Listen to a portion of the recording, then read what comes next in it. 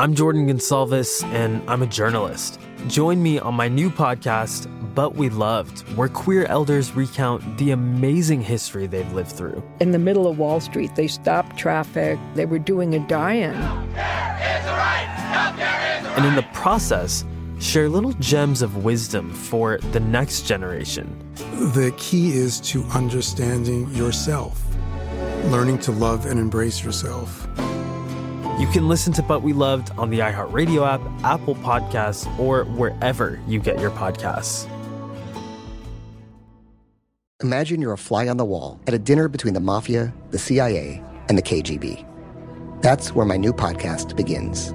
This is Neil Strauss, host of To Live and Die in LA, and I wanted to quickly tell you about an intense new series about a dangerous spy taught to seduce men for their secrets and sometimes their lives. From Tenderfoot TV, this is To Die For. To Die For is available now. Listen for free on the iHeartRadio app, Apple Podcasts, or wherever you get your podcasts. Hi, this is Kurtwood Smith. You remember me from such TV comedies as That 70s Show and That 90s Show on Netflix. I'll never forget the words that my grandfather said just before he kicked the bucket. He said, "Watch how far I can kick this bucket." People ask me where I get my dad jokes from. I tell them to listen to the Daily Dad Jokes podcast. Listen to Daily Dad Jokes every day on the iHeartRadio app, Apple Podcasts, or wherever you get your podcasts.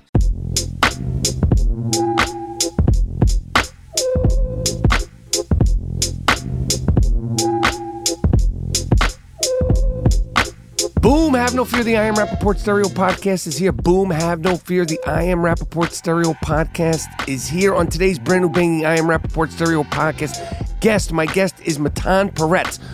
Matan Peretz has been one of the most outspoken, vocal, passionate, hilarious voices since October 7th.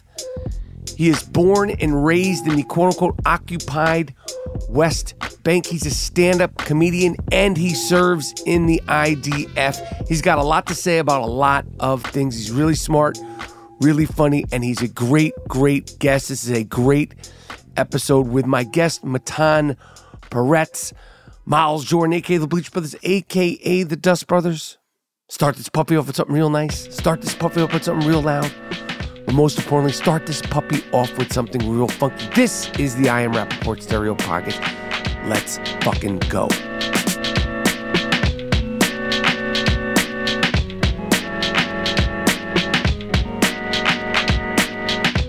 All right, boom. I Am Rappaport Stereo Podcast is here.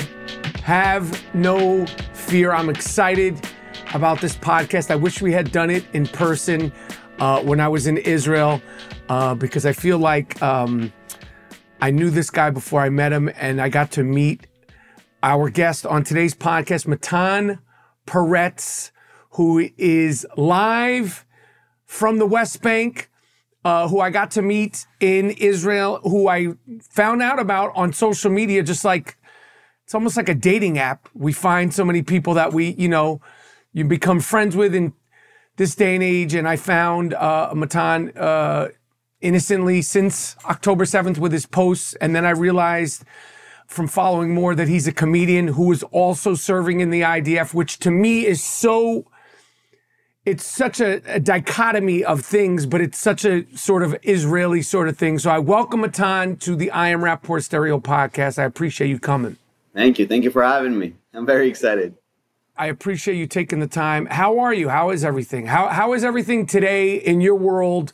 Everything you've been going through, everything that your family's been going through, how is everything? We're good. We're trying to, it's been weird to try to adjust back to life at home because I was in Judea and Samaria for almost 70 days. I came straight from Mexico to the reserve service, so I didn't really have the time to adjust from my vacation. So I'm doing it right now, and it's been weird. I'm waking up in the middle of the night thinking like I have somewhere to go. So I'm still trying to, dial it down. And every once in a while I'm looking for my weapon. So I'm trying to try to get back to my old life. It's not easy, but it's something I have to go through. So where were you on October 7th? In Mexico, Cancun. On vacation? On vacation, yeah. We, me and 3 more friends of mine, which also stand-up comedians, we decided that we're going to use the time between the end of the summer and the beginning of the winter tours to go for 3 weeks to Mexico to, clean our heads before the busy winter usually. And it caught us by surprise. My flight back was scheduled to October 7th. And, it's just, it's been so crazy ever since. Like, it feels like a different life, like a lifetime ago. Yeah, I'm sure. That's how it's felt for you and for everybody. So first, as a stand-up comedian, I think it's such a bugged out duality, dichotomy to be a stand-up comic, because I understand the mentality of an artist. I understand the mentality of a comic. And how long have you been doing stand-up, and what has your sort of career been like? What is the stand-up comedy community in Israel, in Tel Aviv, in the West Bank? Is there a comedy club in the West Bank? Tell us what it's like to be a comedian in Israel and from the West Bank. Okay, so there's no stand-up comedy in the West Bank. I think I asked an Arab comedian, a friend of mine, Muhammad. I asked him about, like, you're a stand-up comedian and you're a good one. You're one of the good one. I'm really talented. I was like, so why are you doing all your stand-up in Hebrew? Like, you're the only Arab stand-up comedian that I know. I bet you get, like, all the Arab crowd is yours. Nobody here knows how to speak Arabic, like none of the comedians at least. And he was like, no, we don't stand-up comedy in in the West Bank and all those problematic areas. It's not really, he told me like, you can get in trouble if you making fun of the wrong person, if you making the wrong joke, like they won't get it. It's not safe to do stand-up comedy in front of like Palestinian crowd. And it's unfortunate because I was like, dude, you can be their Dave Chappelle, right? Like, you're the only one. And he's like, now, like, Israelis are more like inclined to like comedy and dark jokes. And he's going on stage with like a backpack, and he's like, don't worry, I'm not gonna explode. All this shit. Like, Israelis love that. You know what I mean? But Arabs, not so much. So it's weird. And I got a lot of comments online. It's like, he's not even a soldier. He's a stand-up comedian. That's how little people understand about what's going on in Israel. Like, and you can have a career. You can do what you do. The moment they call you, you're coming. Doesn't matter what you do in your personal life. You can be a comedian. You can be a electrician. You can do whatever you are in your private life. But the moment they call you, you come. So all those people try to like belittle what I do, like, oh, he's not an actual soldier because he's a comedian. I was like, don't get upset with me because I have a career. It's not like in Israel, everyone's a soldier. Like, you don't really, those kind of comments just really express to me how little people know about Israel and Israelis. So yeah, that to me that's what I'm saying. Like, as far as being a comic, being a tech person, a doctor, being a dentist, it doesn't matter. What I've learned in my trip and talking to people, one of the images that was such a trip to me and my wife, we were at a cafe in Tel Aviv. There was a girl, and we were making note of her. She must have been 5'2", 5'2", the middle of the day. She's walking her little dog, and she had her weapon on her, and the weapon, seemed like it was as tall as her.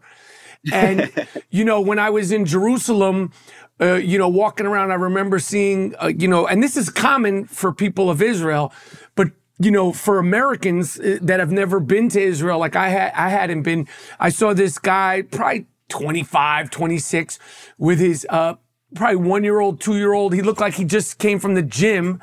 Obviously he didn't, but he was in sweatpants and a sweatshirt, pushing his baby in the baby carriage with his weapon in, especially now. That's more common, or is that always the way it is? It's not really that common, but during war times or operations or stuff like that, yeah, people get enlisted and then they go back home for like 24 hours, 48 hours. They go with their personal weapon, and they feel safer in those very tense time to walk around with the weapon. And it's actually like for the other people on the street to see someone walk around with a weapon gives you a little sense of security, because you can never know. People don't understand. People think like this is a war and it's us and the other side. No, there's no other side. They're walking among us. Like there's nothing, keeping them from walking around Tel Aviv.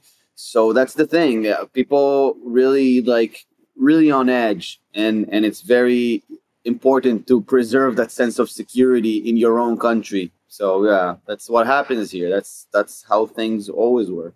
So as far as stand-up comedy in Tel Aviv, like where's the hot spots in Israel? Is it Tel Aviv? You said there is no. Is there no stand-up comedy club in the West Bank? No, not at all. There's 3 comedy clubs in Israel.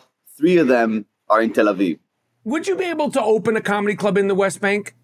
No, I don't think so. Why not? Because the people that live in Judea and Samaria usually are very religious, usually are what they call settlers.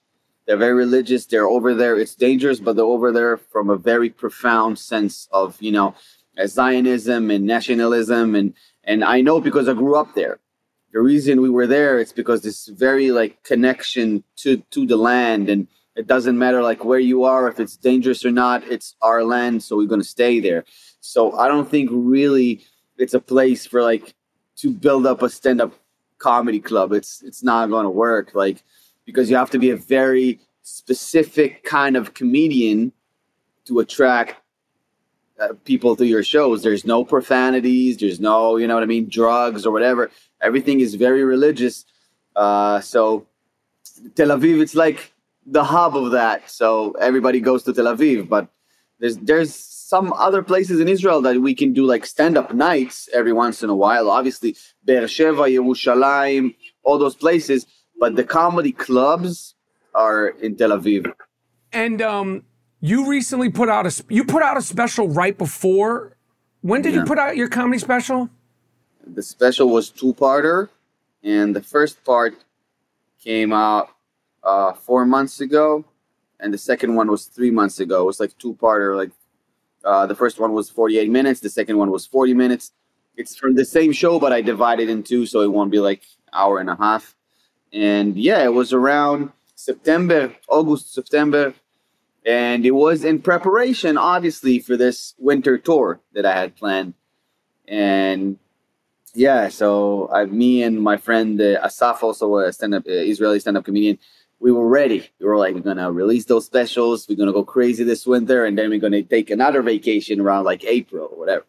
But yeah, I'm counting my blessings that everything I lost is in terms of money and not you know what I mean? People lost a lot more. So I'm not going to complain about that. It's going to take a lot of work to try to make it go again. But thankfully, that was the only loss we experienced in financial loss, which it's big, but it's, I'm not the one to complain about that. And if people want to watch your special, where can we watch your special?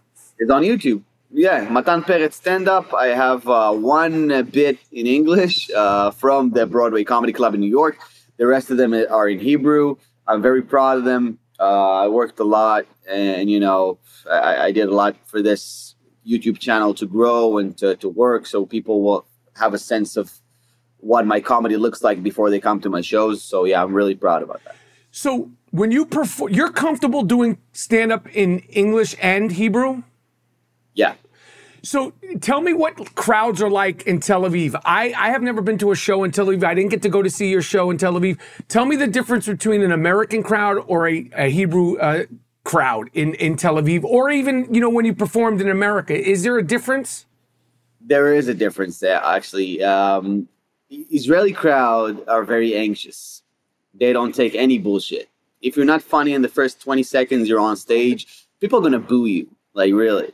They're trying to be polite. They're trying to be respectful. They will give you a chance. But if you're not pounding them in the first 2 minutes on stage, they will lose interest. Best case scenario for you is that will people stop listening. That's the best case scenario for you. Worst case, they're going to boo you off stage. They're going to stand up. They're going to leave. They're going to announce themselves leaving your show. They will not just go away. They will stand up and be like, this guy is fucking bullshit. I'm leaving. You know what I mean? Like, it's going to be very hard. It happens to me a lot of times when I started. I won't wish it on my worst enemies.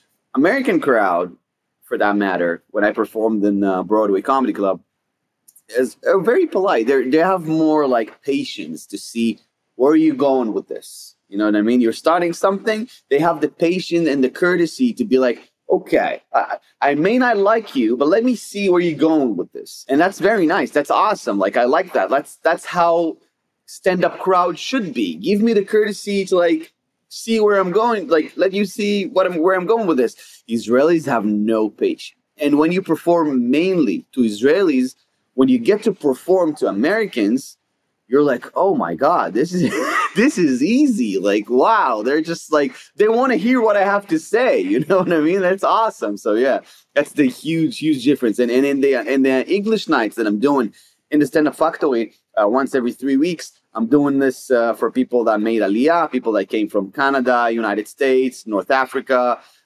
all those places. And you see they're right in the middle between American crowd and like full-on Israeli crowd, because they've been living in Israel for a while. They get anxious, but they'll give you the courtesy of like, okay, let's see what you're doing. But if you're not gonna make us laugh, we're gonna talk to someone about it. You know what I mean? We're gonna go to the organizer and be like, that guy wasn't funny.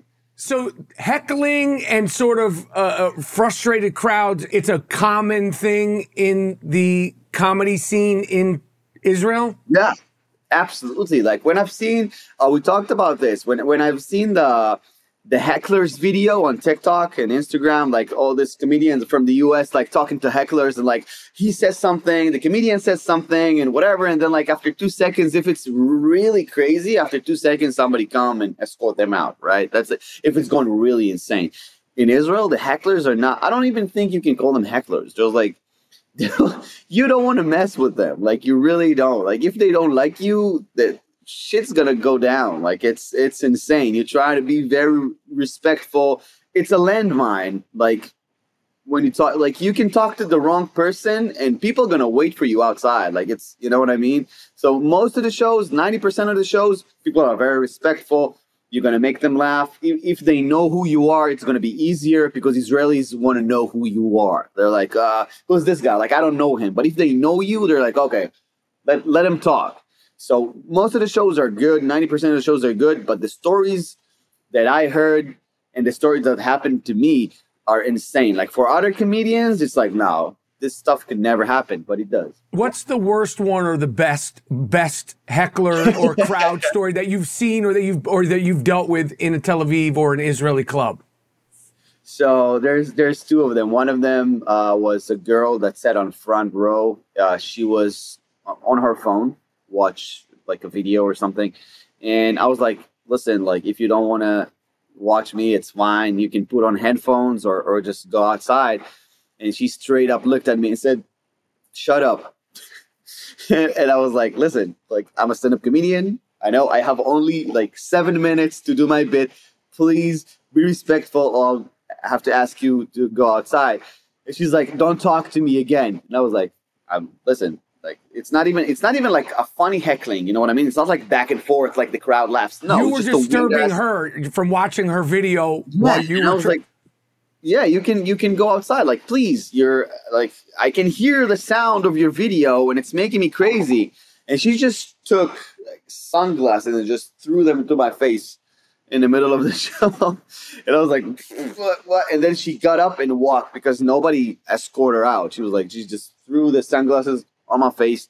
It wasn't even hers. Like somebody else from the crowd yelled, that's my sunglasses. It was weird. And so that's one. And the other one was, I made a Holocaust joke because I love dark humor, whatever. It's like a tiny joke about like the Eurovision that Germany gave us 1 point. And I was like, they owe us at least 6. You know what I mean? Those kind of stuff. And a guy waited for me outside. Like I went off stage. One of the comedians was like, don't go outside. I was like, why? I want to smoke a cigarette. He was like, no, somebody's waiting for you outside. I was like, Like, for what? And he's like, no, he didn't like the Holocaust joke. And I was like, yeah, let's go talk to him. You know what I mean? Like, I'm not afraid. Like, I grew up in Judea and Samaria. Nobody gonna, scare me off. And I went out and he started like huffing and puffing. And I was like, look, dude, I'm a comedian. Like, really? You're gonna beat me up about like a joke? Didn't you have anything better to do with your life? And he's like, lucky for you, I'm with my girl here and I don't want her to see that I'm violent. And I was like, yeah, you can tell yourself whatever you want to tell yourself. But like, we were not even getting excited about that anymore. You know what I mean? It's a part of a back and forth. Like in Israel, when you're a stand-up comedian, you take in consideration there are some risks. There are some risks. So, yeah, that's the part of the job. I Am Rappaport Podcast. But We Loved is a podcast about queer history. I'm Jordan Gonsalves, your host. Growing up, I thought being gay was the worst thing I could ever be. The gay history I learned was tragic. Jerry had died of AIDS, and it's like, what is happening? It was survival. That's why it's called survival sex. But as I interviewed queer elders, I realized there was another history that I had never been taught, a history of courage and perseverance. I wanted to take control of my story and not be ashamed of it. And it was a history full of love. The joy we found in saying husband again and again and again was incredible. And while learning this new queer history from my elders, I realized they had so much wisdom to pass down.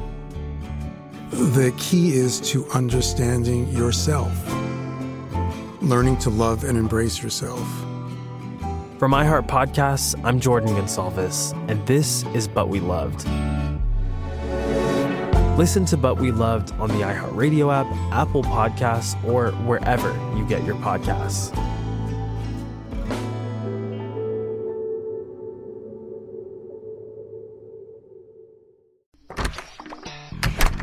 Hey guys, I'm home. Everyone knows that it's Dad's job to be a bit of a joker.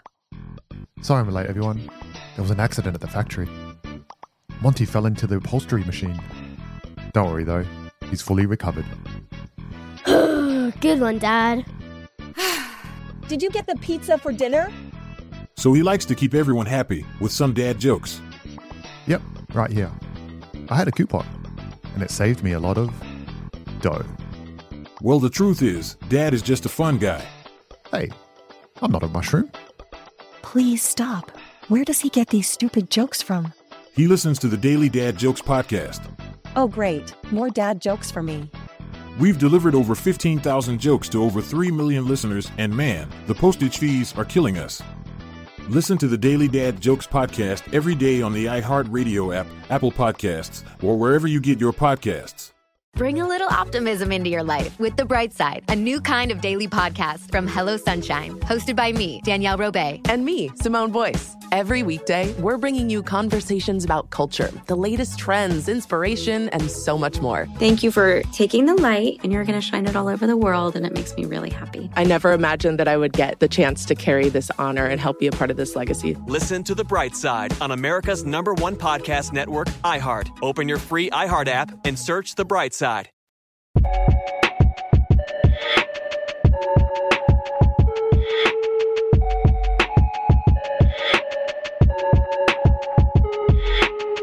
Political correctness amongst Israeli culture, not even comedy, versus what you know about American political correctness, cancel culture. Can you break that down? Because that was one of the things that came up a lot. Like, it's not a thing there. Like, it must not be a thing in comedy. Can you break that down just as a person who, obviously, you make jokes for a living, but just in terms of, like, you know, what it's like? Because so much of what's being discussed now and so much what's been discussed for the last few years in America is political correctness. So what is political correct culture like today in Israel? So I will say that the majority of people, especially the stand-up crowd, don't give a shit about that. Like, as long as you don't talk about, like, the really, like, red lines of, like, you know, like autism or, like, dirty, like, Holocaust jokes or something, like, really out there, people won't care. even if someone in the crowd was offended by the joke, they're not really gonna carry it on and write like a mean comment or try to shame you. No, 90% of the time. There are 10% of the times that sometimes you perform into, like I performed in front of a crowd in Tel Aviv, like the hipsters of Tel Aviv. They have their own comedy shows and whatever. And they invited me to perform there. And it's a different kind of crowd, like people with purple hair. You know what I'm talking about. So it's a different kind of crowd.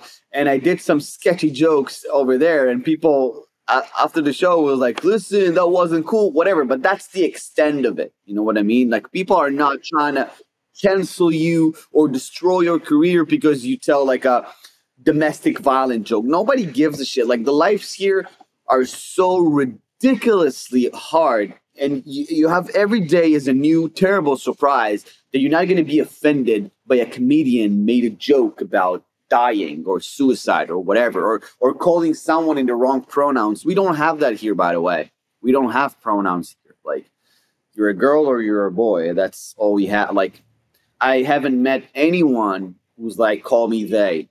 No one. Like, I will respect that, obviously. Like, if you want to be called wherever you want to be, I'll call you that. But like, it's not a thing in Israel at all. Like, it didn't even come here, like, just a little bit even. So you can tell by that our woke culture, because we don't really, like, everybody here is either like Ethiopian, Moroccan, Ashkenazi. Like, we don't. Everyone is half in this, half that. It's such a, mixed culture that everyone is everyone. So we're all Jews.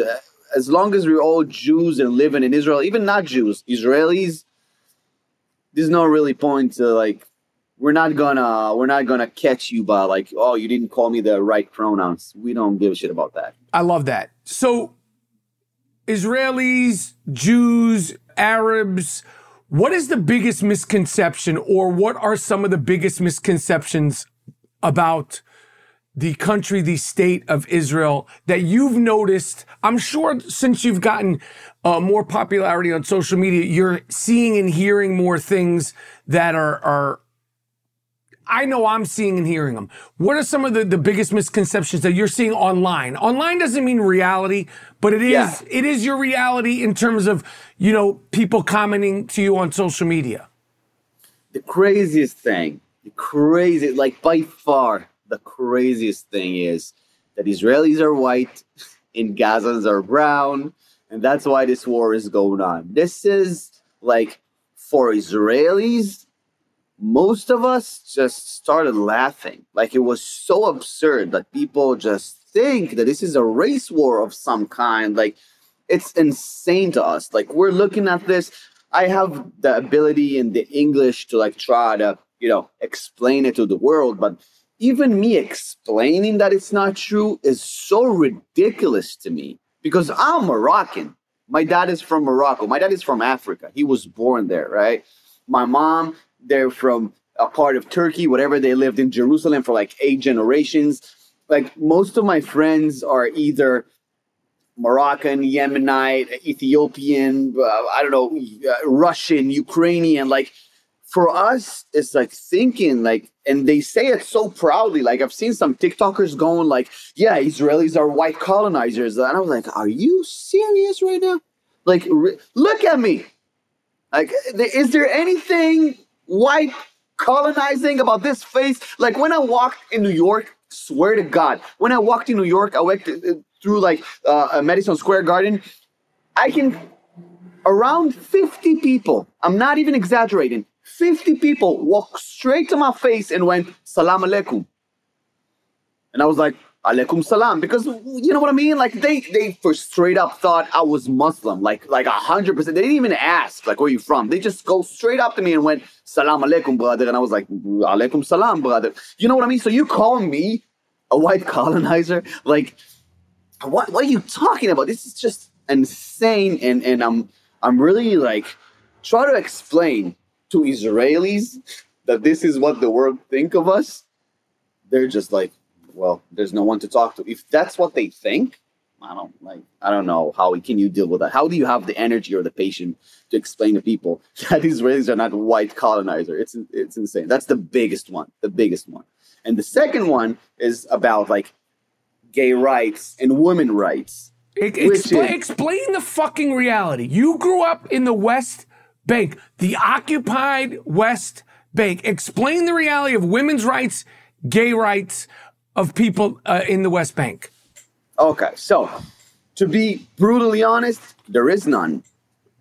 No women rights, no gay rights. If you're just being suspected, not even caught in the act, suspected of having gay tendencies, listen very carefully what I'm saying. Not like caught in the act with another dude in your bed. I'm not talking about that. I'm talking about suspected of having gay tendencies, which means you're either a little bit feminine or you just, I don't know, metrosexual, whatever. You just take care of your face and your body too much and you're suspected. They will throw you off a fucking building. Like, for suspicion. And your family, brothers, sisters, dad, mom, they will be on their side, not on your side, because you're suspected of being gay. I'm not even talking like transsexual and this, like, I'm talking about gay tendencies. And women right. I don't know if people know that because clearly they don't. As an IDF soldier, you're not allowed to talk to Arab women. Those are the army rules. You want to know why? Why? Because if you talk to an Arab woman and she talks back, her husband going to beat the shit out of her when she got home. So to prevent that, you're not allowed to even look at them. And people are talking about the Israeli army is raping and doing. We're not allowed to look at them. That's the only reason, one of the main reasons that we have female soldiers on the borders, female inspectors. Why? Because we are not talking, let alone touching, Arab women. Not because we're violent and we need to have restrictions. No, because if we'll do so, she's going to have a lot of problems going back home to her husband. So that's why that happens. So when people talk about how IDF treat Arab women, they have no idea what they're talking about. And like those people who love to say, show me the video, show me a video of IDF soldier, a male IDF soldier, dragging an Arab woman. Show me that video. And if that guy is not in jail, I don't know, there is no chance that this shit happened. And they're asking like, why are you treating an Arab woman that way? Why are you doing this? Why are you stopping them and you were holding them in the border? Because a friend of mine, a dear friend of mine, was severely injured by an Arab woman coming to the border, posing as pregnant, and she blew up. Yes. So that's the reason why we don't get close to them. We give the women soldiers, deal with them. That's why we strip down the people we think are suspicious, because those things happen. And people think that we're doing this out of like to belittle the Palestinian army. No, not at all. The reason the wall exists, the reason those inspections exist, the reason the metal detectors exist is because every metal detector that is in Israel, somebody died there or severely injured because they didn't inspect people as well as they should.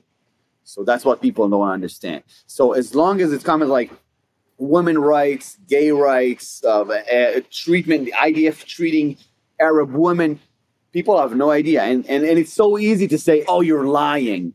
You're lying. Okay.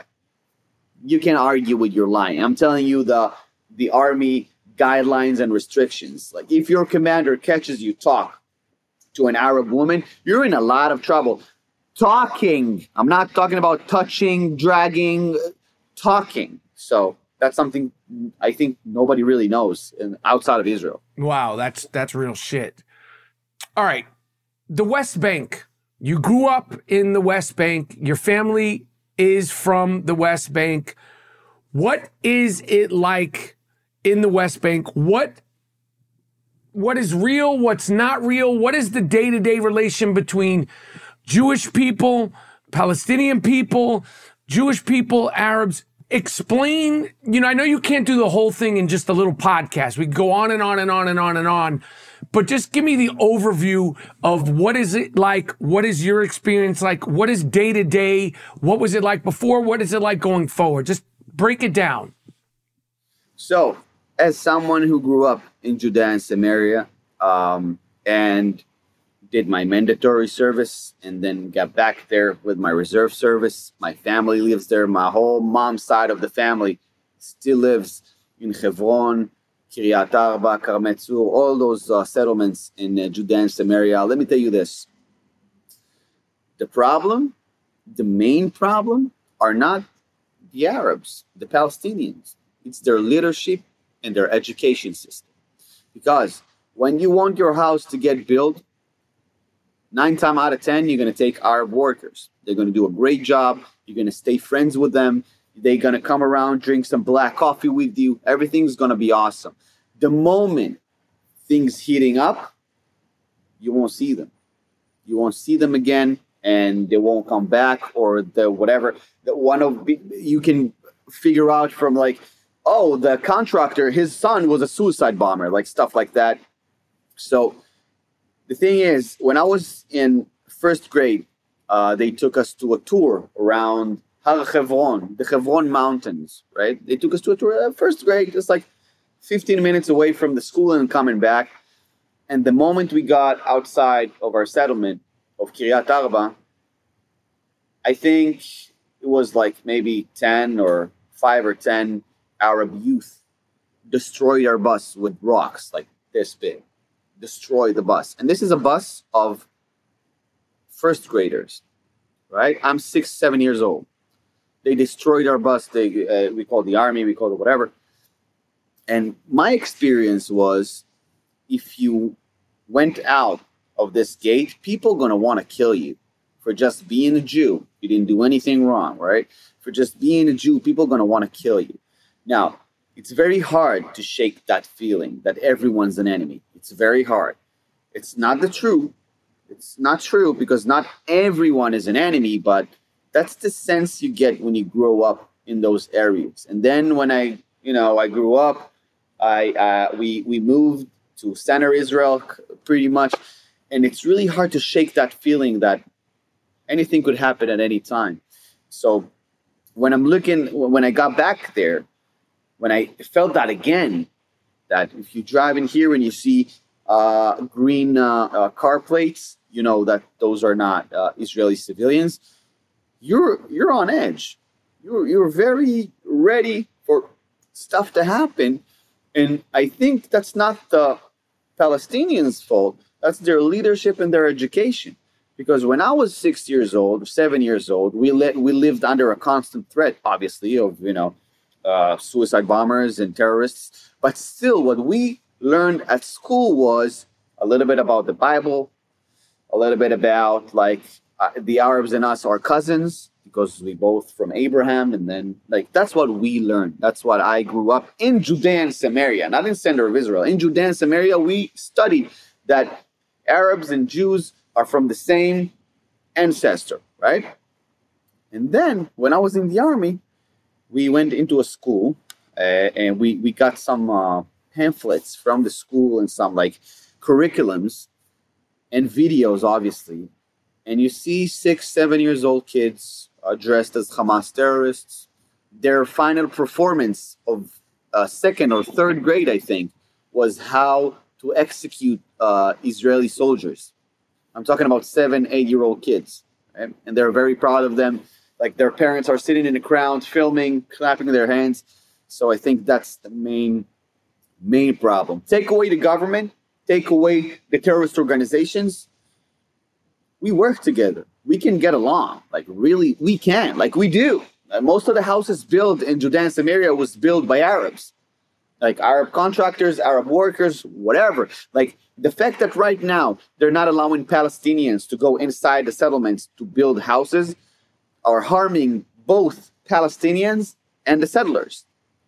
That's what people don't understand. So for me, it's just, you need to find a solution that is from the ground up, just like they did in Turkey, Al-Turk, when he just changed the whole country from being radical Muslim to be kind of Western. I think that's what needs to happen with the Palestinians, unless I don't see any other solution, like a real solution, not like a temporary Band-Aid. Damn. I am Rappaport Podcast. But We Loved is a podcast about queer history. I'm Jordan Gonsalves, your host. Growing up, I thought being gay was the worst thing I could ever be. The gay history I learned was tragic. Jerry had died of AIDS, and it's like, what is happening? It was survival. That's why it's called survival sex. But as I interviewed queer elders, I realized there was another history that I had never been taught, a history of courage and perseverance. I wanted to take control of my story and not be ashamed of it. And it was a history full of love. The joy we found in saying husband again and again and again was incredible. And while learning this new queer history from my elders, I realized they had so much wisdom to pass down. The key is to understanding yourself, learning to love and embrace yourself. From iHeart Podcasts, I'm Jordan Gonsalves, and this is But We Loved. Listen to But We Loved on the iHeart Radio app, Apple Podcasts, or wherever you get your podcasts.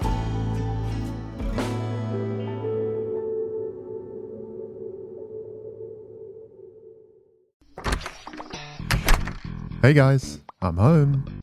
Everyone knows that it's Dad's job to be a bit of a joker. Sorry I'm late, everyone. There was an accident at the factory. Monty fell into the upholstery machine. Don't worry though, he's fully recovered. Good one, Dad. Did you get the pizza for dinner? So he likes to keep everyone happy with some dad jokes. Yep, right here. I had a coupon, and it saved me a lot of dough. Well, the truth is, Dad is just a fun guy. Hey, I'm not a mushroom. Please stop. Where does he get these stupid jokes from? He listens to the Daily Dad Jokes podcast. Oh, great. More dad jokes for me. We've delivered over 15,000 jokes to over 3 million listeners, and man, the postage fees are killing us. Listen to the Daily Dad Jokes podcast every day on the iHeart Radio app, Apple Podcasts, or wherever you get your podcasts. Bring a little optimism into your life with The Bright Side, a new kind of daily podcast from Hello Sunshine, hosted by me, Danielle Robay. And me, Simone Boyce. Every weekday, we're bringing you conversations about culture, the latest trends, inspiration, and so much more. Thank you for taking the light, and you're going to shine it all over the world, and it makes me really happy. I never imagined that I would get the chance to carry this honor and help be a part of this legacy. Listen to The Bright Side on America's #1 podcast network, iHeart. Open your free iHeart app and search The Bright Side.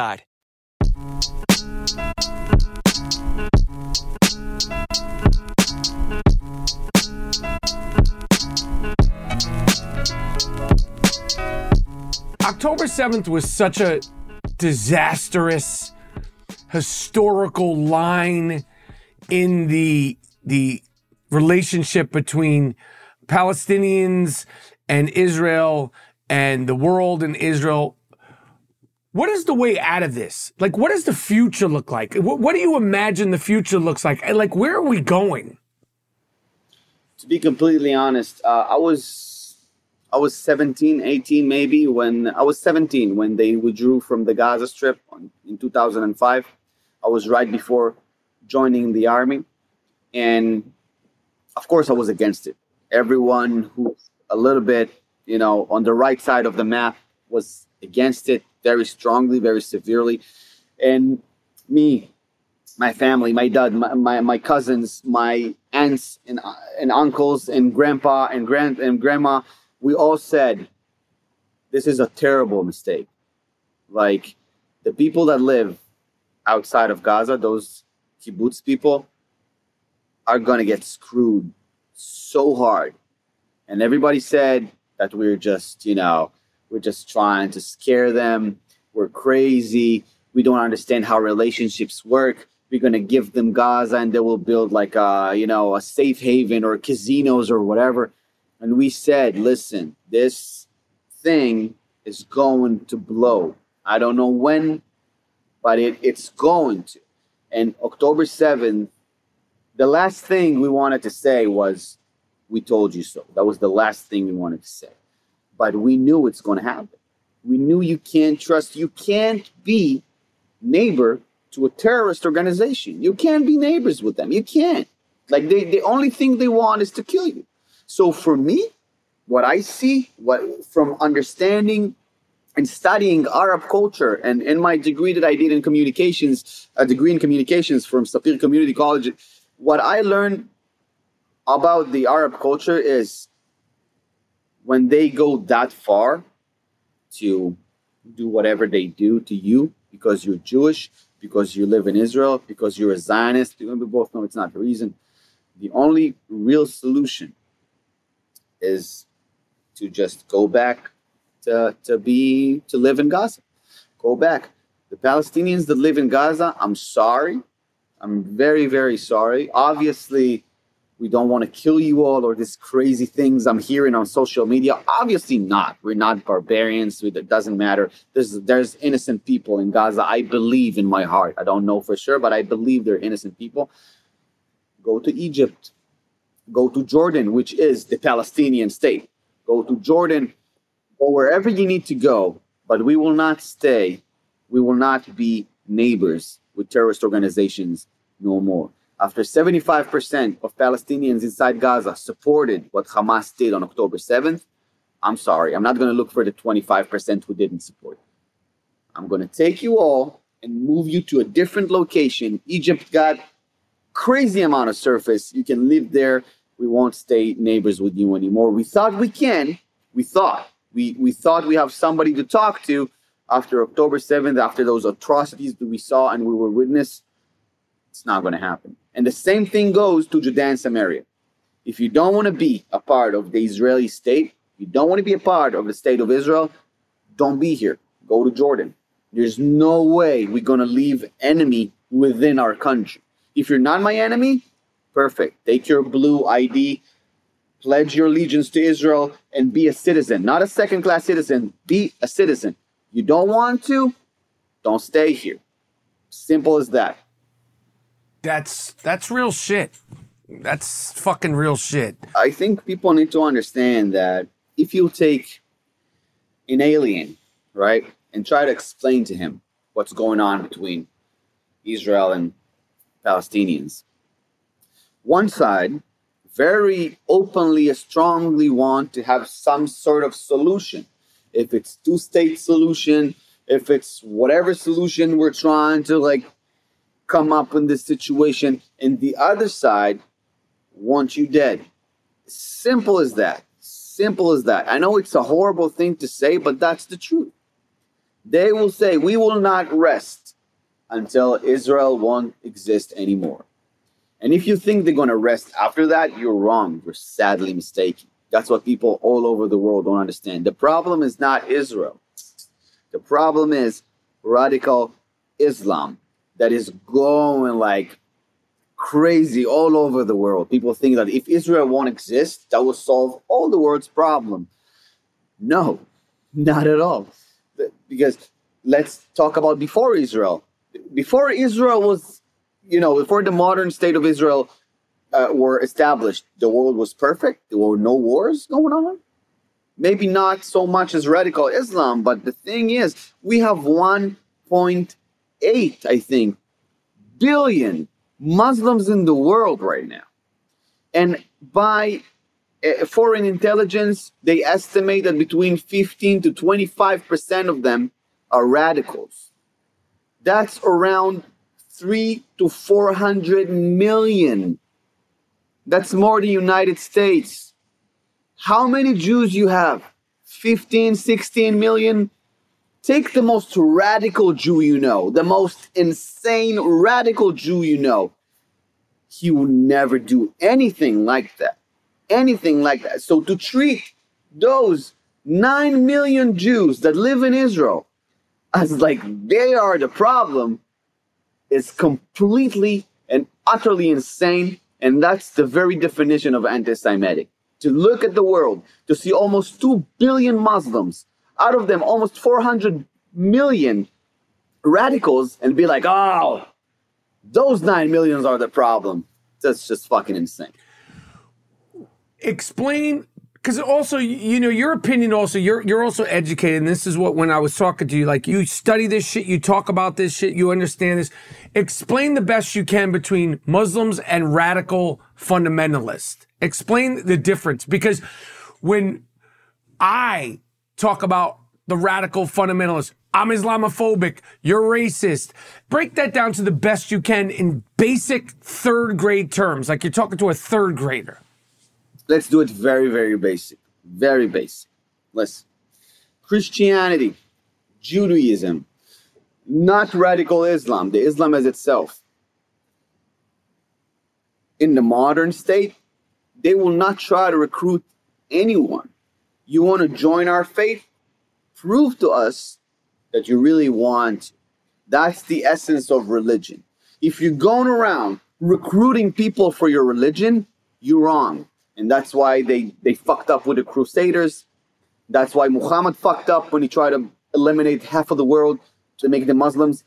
Judaism, I don't know if you know, if people know that. If you want to be Jew, if you want to be Jewish, right? They will put you through hell if you want to be Jewish. And an ex-girlfriend of mine that wanted to convert to Judaism, she told me this is fucking impossible. And that's the difference. That's the difference. Islam as itself, the religion, they have no problem coexist with other religions. You have Muslims, you have Christians, you have Buddhists, you have Jews. Any religion that have no problem coexist with other religion is fine by me. The problem is the fundamentalists, the radical fundamentalists, they say, if you're not Muslim like us, you should be dead. That's it. I'm not even talking about Jews, or if you're not like us, you will be dead. And that's racism. That's a lot of different things, because what they essentially say is what we think is right. And if you don't think like me, you're not allowed to. You should be dead. And that's the difference.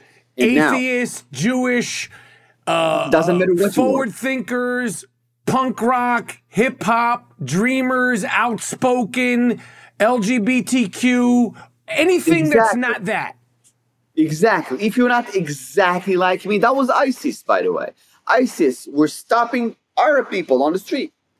Ask them to quote verses from the Quran.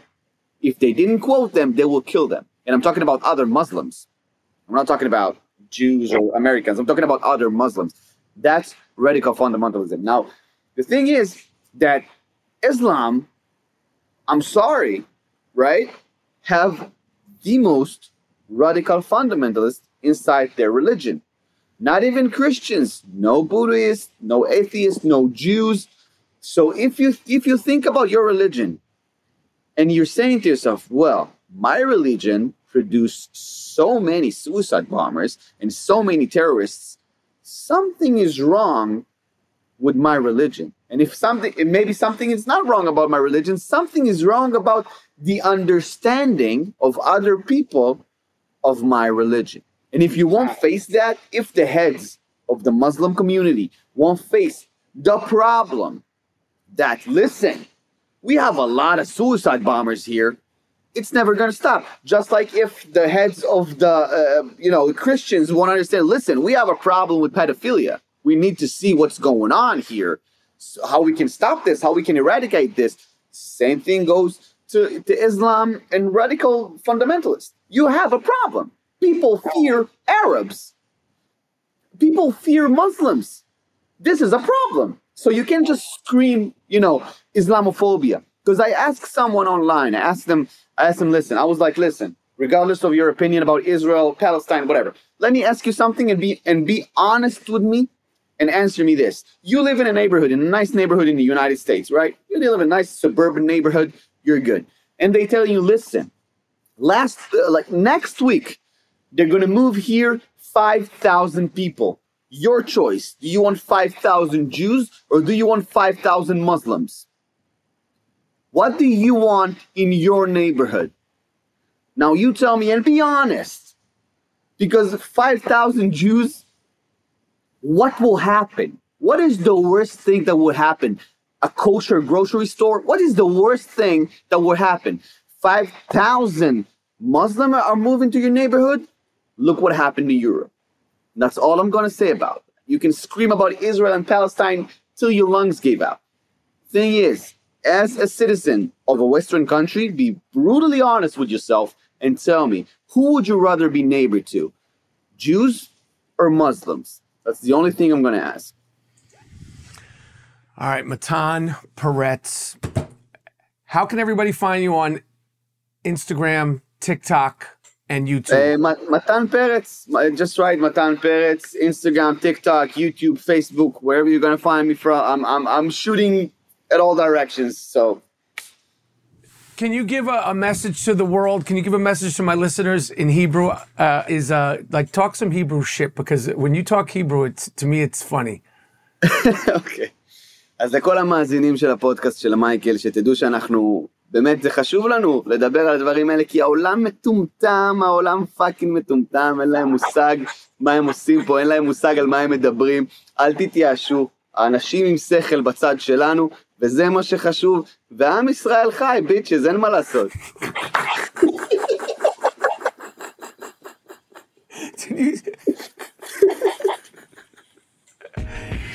Oh, that was good. All right, my man. Yo, this was awesome. This was awesome. Thank you so much. I enjoyed myself so much. Thank you. Boom! I want to thank my guest, Matan Peretz. You should follow him on all his socials.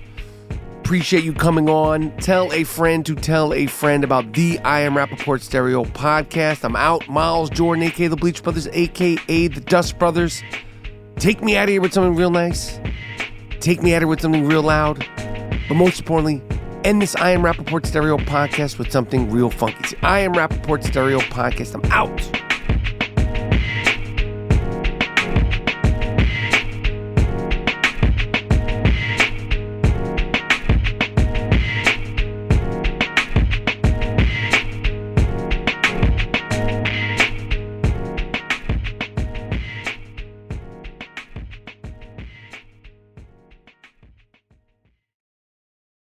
I'm Jordan Gonsalves, and I'm a journalist. Join me on my new podcast, But We Loved, where queer elders recount the amazing history they've lived through. In the middle of Wall Street, they stopped traffic. They were doing a die-in. And in the process, share little gems of wisdom for the next generation. The key is to understanding yourself, learning to love and embrace yourself. You can listen to But We Loved on the iHeartRadio app, Apple Podcasts, or wherever you get your podcasts. Imagine you're a fly on the wall at a dinner between the mafia, the CIA, and the KGB. That's where my new podcast begins. This is Neil Strauss, host of To Live and Die in LA. And I wanted to quickly tell you about an intense new series about a dangerous spy taught to seduce men for their secrets and sometimes their lives. From Tenderfoot TV, this is To Die For. To Die For is available now. Listen for free on the iHeartRadio app, Apple Podcasts, or wherever you get your podcasts. Hi, this is Kurtwood Smith. You remember me from such TV comedies as That 70s Show and That 90s Show on Netflix. I'll never forget the words that my grandfather said just before he kicked the bucket. He said, "Watch how far I can kick this bucket." People ask me where I get my dad jokes from. I tell them to listen to the Daily Dad Jokes podcast. Listen to Daily Dad Jokes every day on the iHeartRadio app, Apple Podcasts, or wherever you get your podcasts.